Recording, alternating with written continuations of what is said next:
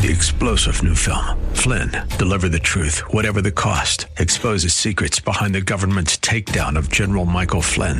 Flynn knew what the intel world had been up to. He ordered the first audit of the use of contractors. This set off alarm bells. He told the truth. He was the most dangerous person for Donald Trump to hire. They had to get rid of Flynn.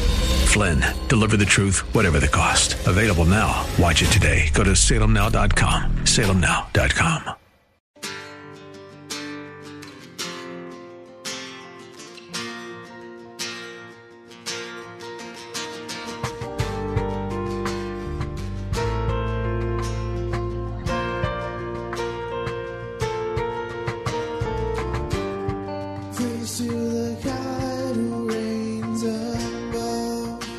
Hello, and welcome to In the Word, a ministry of Calvary Chapel of Orlando.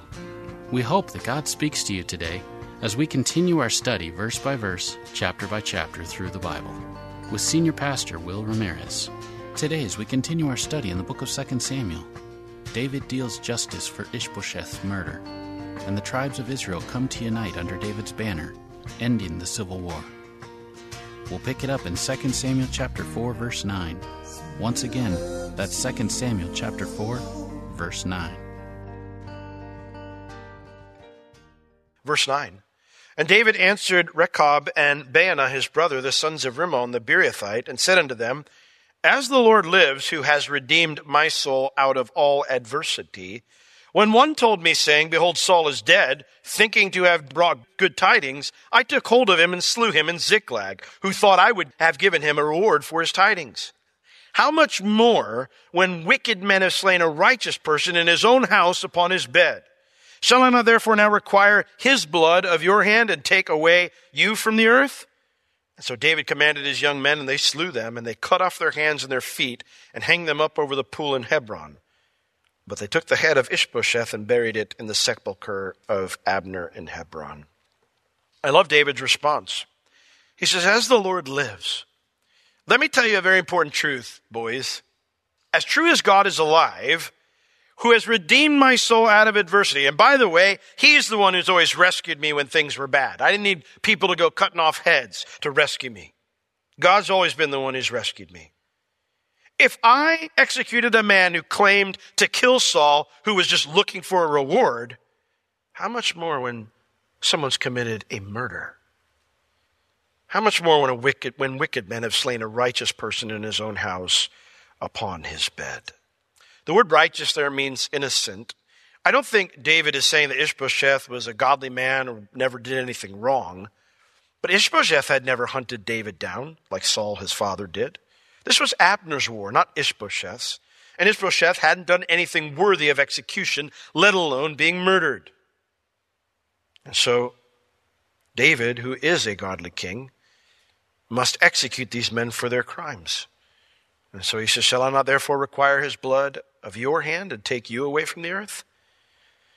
So David, he doesn't just kill them. He cuts their hands and feet off, and then it says hangs, but the word there for hangs is polite.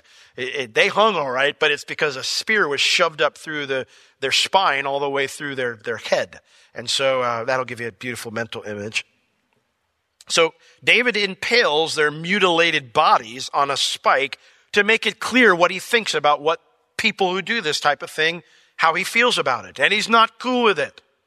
David makes it very clear that he does not approve of what they've done. He doesn't want anyone to think these guys were hired or that he was okay with what they did.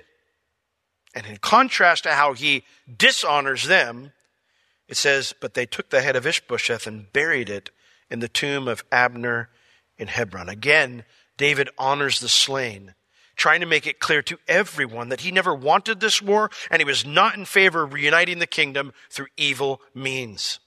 There's an idea called pragmatism out there, and it's the idea that the ends justify the means. That is not a biblical idea. The means need to be God's way. The ends never justify doing things opposite of God's way, period. What I love about these chapters here with David, when he deals with Joab and he deals with these guys, deals with the Amalekite who killed Saul, who claimed to kill Saul. David had so many opportunities to become the tyrant that Saul had been, right? But he resists every single time. It's like every single time he says, no, I'm not like Saul and I won't be like Saul. I'm going to try to do this the right way. And this is one of the reasons why David will be beloved by so many, even though deep divides do exist in the nation. It's why David is remembered as Israel's greatest king, even though he wasn't even close to perfect. You see, David didn't make this about himself. He made it about what was best for God's people. Now, because David handles this the right way on multiple occasions, this gives the other tribal leaders courage to believe that peace might be possible.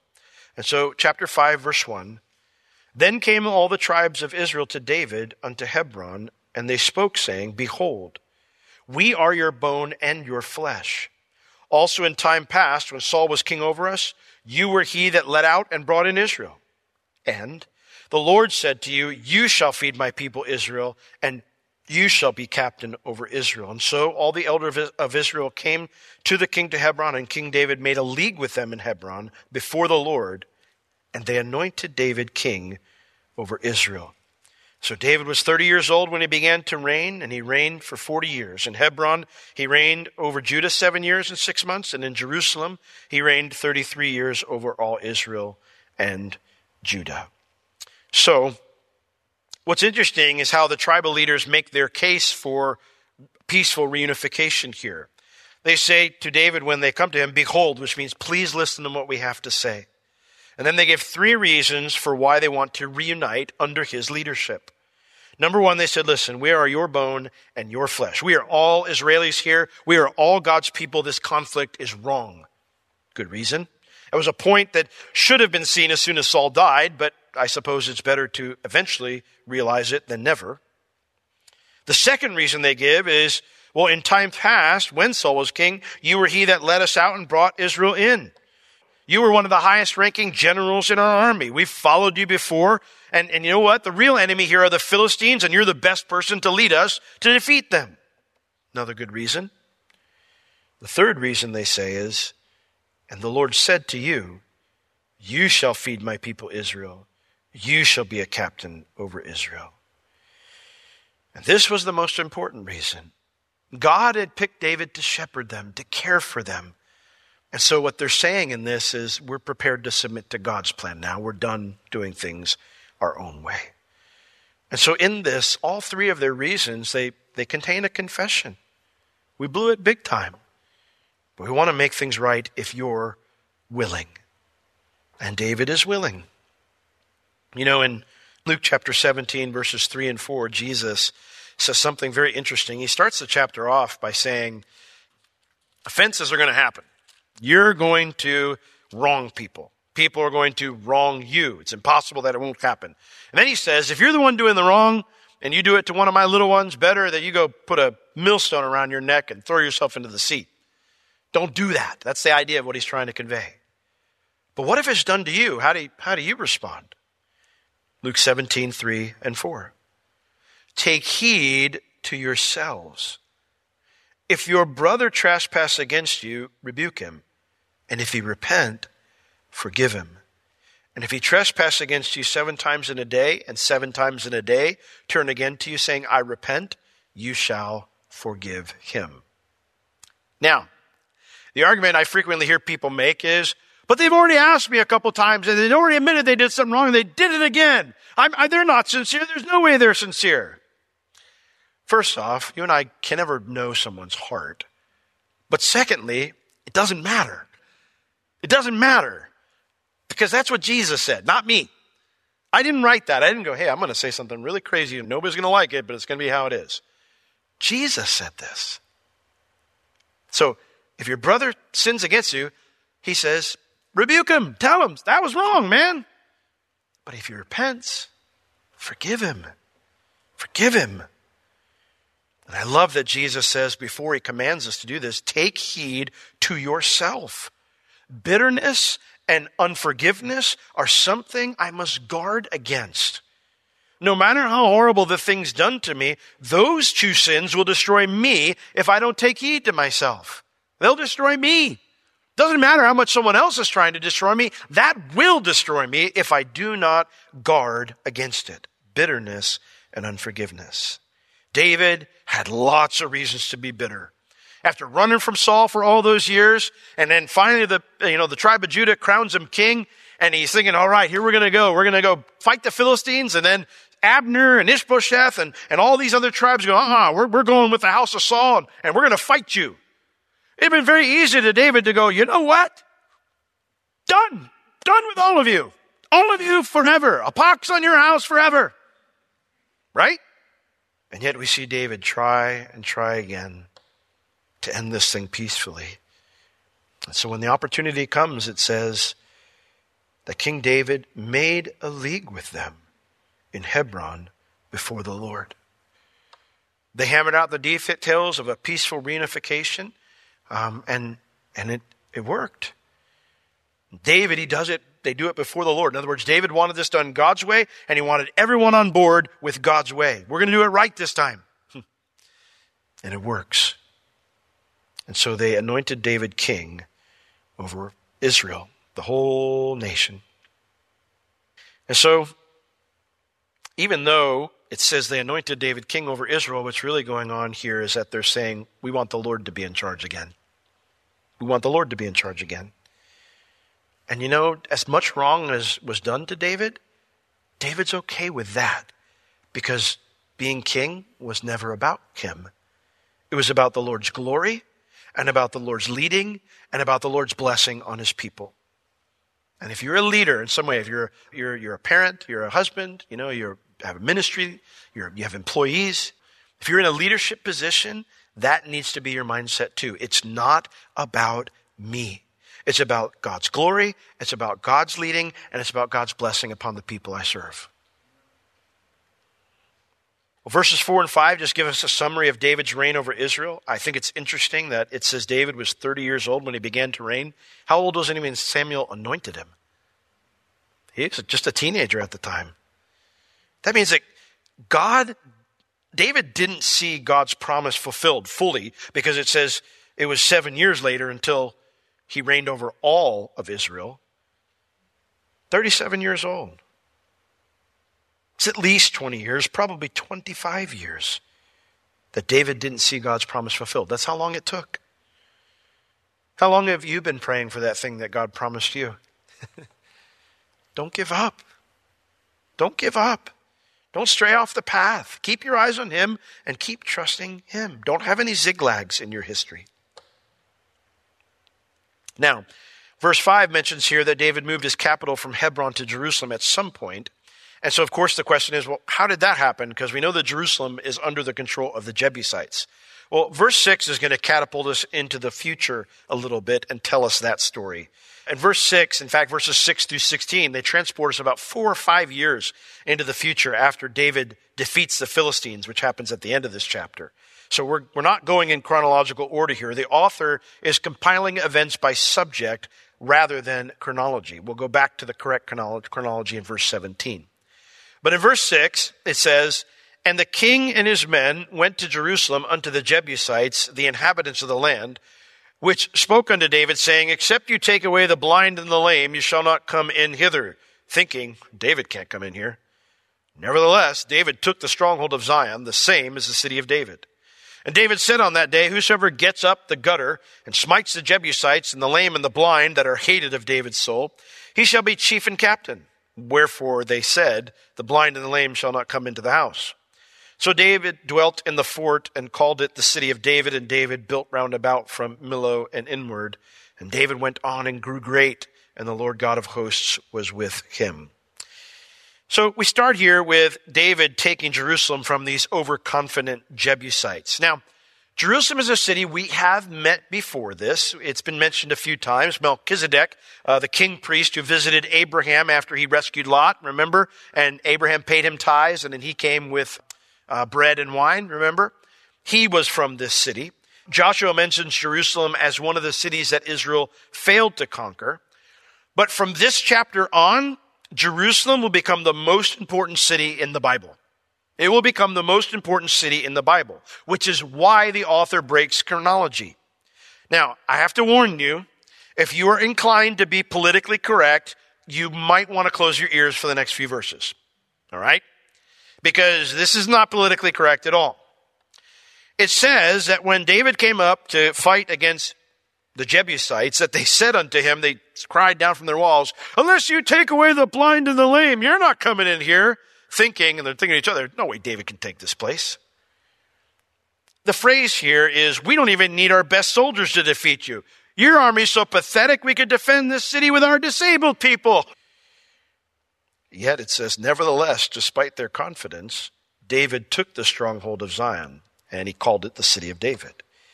Sometimes the Temple Mount is called Zion. Sometimes all the hills around Jerusalem are called Zion. But the southeastern hill that is known as the city of David is the original Mount Zion.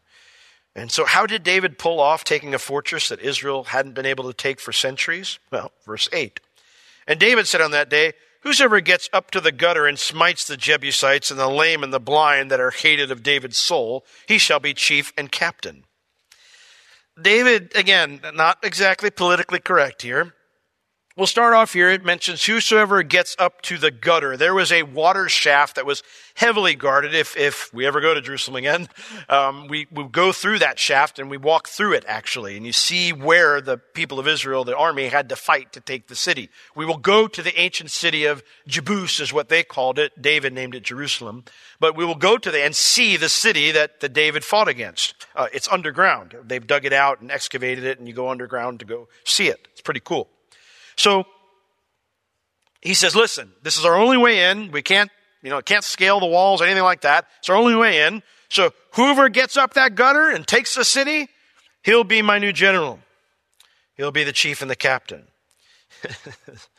Wherefore, David basically what he says is, and he makes this little comment in here, whoever smites the Jebusites and the lame and the blind that are hated of David's soul.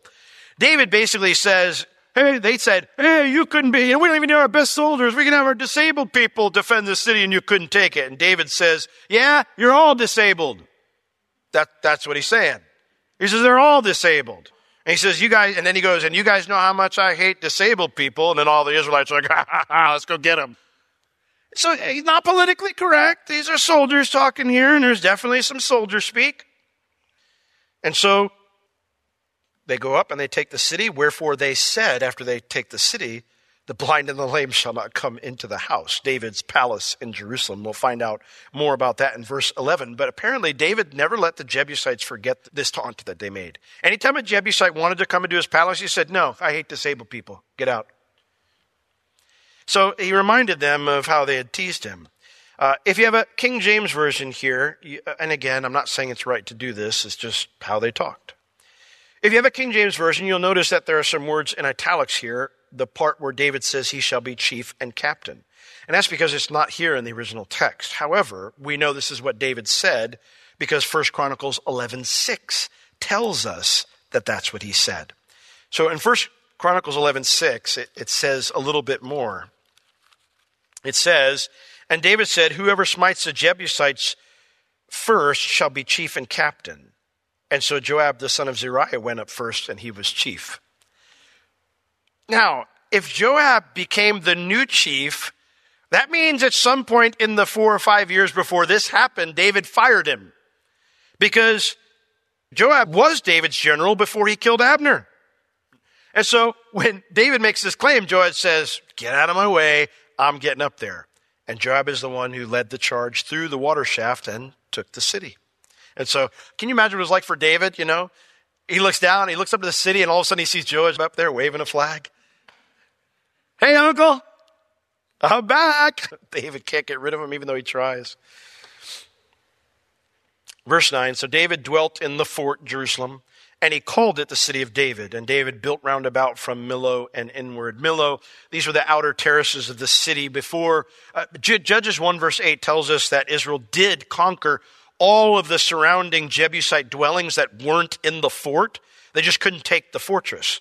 So it had become basically a military installation only. Well, David, these beautiful terraces, he rebuilt them on the outside of the fortress. And can you imagine the views, from these terraces out and looking down in the valleys all around Jerusalem? And he began to basically turn the hill into a real city again. And thus, It says David went on and grew great, and the Lord God of hosts was with him. So David, we see a time where David's finally at peace. He prospers greatly. His fame grows, because the Lord is with him. In fact, his fame grew so much that the Phoenician king of Tyre sought a treaty with him. Verse 11, and Hiram, king of Tyre, sent messengers to David and cedar trees and carpenters and masons, and they built David a palace. And David perceived that the Lord had established him king over Israel, and that he had exalted his kingdom for his people Israel's sake. Now, Hiram, the king of Tyre, becomes important because his alliance to David eventually creates problems for Israel down the road when one of his descendants, a not important woman named Jezebel, marries King Ahab. So we're just getting to know some of these family trees right now and how they come into the story later on.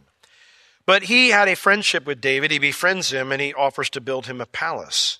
It's interesting. David knew that God made him a promise, but he never dreamed that God would be this good to him. And so as he's experiencing all this goodness, he begins to ponder why. Why are you doing this for me, Lord? And it says David perceived, he realized two things. Number one, that it was the Lord who established him king over Israel. In other words, it was God who did this, not David. And then number two, that God had exalted his kingdom, not for David's sake, but for his people Israel's sake. God had blessed David so the entire nation would experience a blessing. And every leader who is godly understands these two important truths. It's not about me. It's not me that built whatever it is that God's doing, or whatever the ministry is, or my family, how it's prospering, or my business is prospering. It's not me. It's not me. It's the Lord. The Bible says prosperity does not come from the east or the west, but where does it come from? The Lord. It comes from the Lord. The second thing that every godly leader understands is it's not about me, even in the blessings. Yes, God loves me and he wants to bless me. God loves you and he wants to bless you. But when God calls a leader and he blesses them, it's because he loves everybody else as well. The leader is not greater than those they lead. They're part of the group that God wants to bless, and this is the role they play in that blessing. Now, here's what's cool about that. Realizing those two truths, that it's God who does it, it's God who prospers it, and it's the Lord doing it because he loves his people. Realizing that takes the pressure off. Basically means I'm not the one building something, you're not the one building something. And it keeps our pride in check because it reminds us that we're servants, not rulers. Right? We're servants. We exist to serve God's people, whether you're a mom or a dad, whether you're an employer, or whether you serve in the ministry.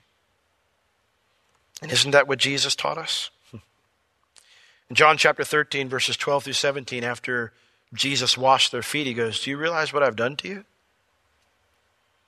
He goes, if I, being your master, have done this unto you, how much more should you do the same? Take on the form of a servant and do the dirty, stinky jobs. Jesus said, you call me Lord, and rightfully so. And no servant is greater than his master. So if Jesus would stoop down, he humbled himself, and stepped out of perfection into our world, served us when he's the King of Kings and the Lord of Lords, how much more should that be the way that we go about things? And what I love about David is, he understood this truth because you see it consistently in the Psalms. Consistently in the Psalms. We read in Psalm 28, for our scripture reading, we read about how David said, Lord, I'm in a big heap of trouble because there are evil people and they're doing evil things to me and I'm a mess. And he cries to the Lord, Lord, get them and save me. And then when he says, Lord, you did it. You did it. You rescued me and you saved me. But then in the last two verses, David says this. Psalm 28. He says, the Lord is their strength. He is a saving strength of his anointed one, the king. Save your people and bless your inheritance. Feed them also and lift them up forever. David's heart, when he got out of this trouble, was he's like, you know what, Lord? You didn't just do this for me, you did it for them. You're their strength. You're the one who does these things. And so, Lord, save your people. Bless your inheritance. Feed them also and bless them forever, right? That's the heart of a leader. It's how Jesus was. It's how he taught us to be. And it's one of the things that David got right. Was David in trouble? Yes. But his place was to seek the good of God's people, not himself. And I ask you, is that how you lead your family, your marriage? Is that how you lead your ministry or your work environment? It needs to be if we name the name of Christ. This has been In the Word with Pastor Will Ramirez, a ministry of Calvary Chapel of Orlando. You can listen to all of Pastor Will's sermons and find other valuable resources online at www.calvarychapelorlando.com or on the Calvary Chapel Orlando app, available on iTunes and Google Play. If you have any spiritual or physical needs, please contact us. We would love to pray for you and assist you in any way we can. You can reach us at 407-523-0800 during our office hours, Tuesday through Friday, 9 a.m. to 4 p.m. Thank you for joining us today. We will see you next time as we continue to learn, walk, and live in the Word.